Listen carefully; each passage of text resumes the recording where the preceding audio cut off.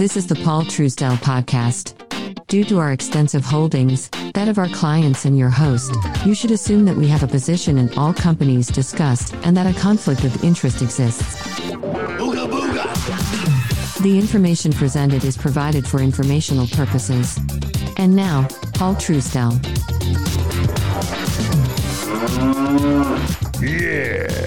So one of the things that I like to do is talk to you guys a little bit about, what kind of businesses could you be in? Most of the people who will be listening to this podcast are going to have the same type of mindset that I have, which is that business is your lifestyle. I am a lifestyle business and business is a lifestyle. Okay, that's all there is to it. So what that means, though, is you're always thinking about how to do things. Well, let me bounce a couple ideas off you. I've gotten done researching a little bit about co-working from a different perspective. And one of the things that I discovered about co-working that does not work is childcare. There are a lot of men and women, there are a lot of couples that need to get some really hardcore quality time in at the office, away from their home. They need a break. So you take the kid to childcare and then you go to your co-working location and then you want to get a bite to eat and yada, yada, yada.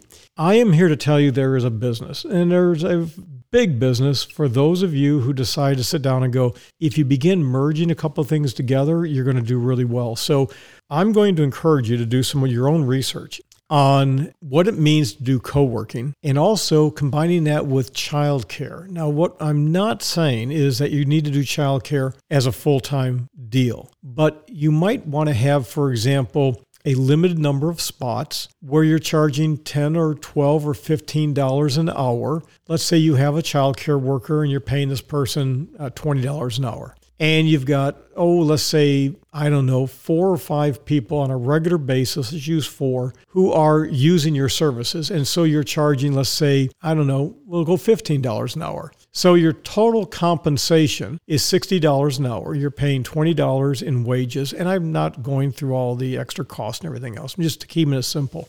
You got a $40 profit margin. Let's say you got maybe an extra $10 cost there. So you got, say, a $30 per hour profit margin, and you offer that, let's just say 4 hours a day, right? You got people that are willing to come in, and it's just for 4 hours. So, okay, so what do you got? You're making, $120 extra a day? Not a lot of money. It winds up being $600 a week, and it's an extra $30,000 on an annual basis using 50 weeks. Now, $30,000 is not a lot of money, but that's your profit. That's your net. Okay, that's your gross and net's pretty close. You put together your health and safety policies. You have these core principles for childcare. What are the amenities that you're going to have for the kids? You want to have some, talk a little bit about curriculum and what the environment's all about. And you do things like say, we're going to have a very bright environment, encourage curiosity.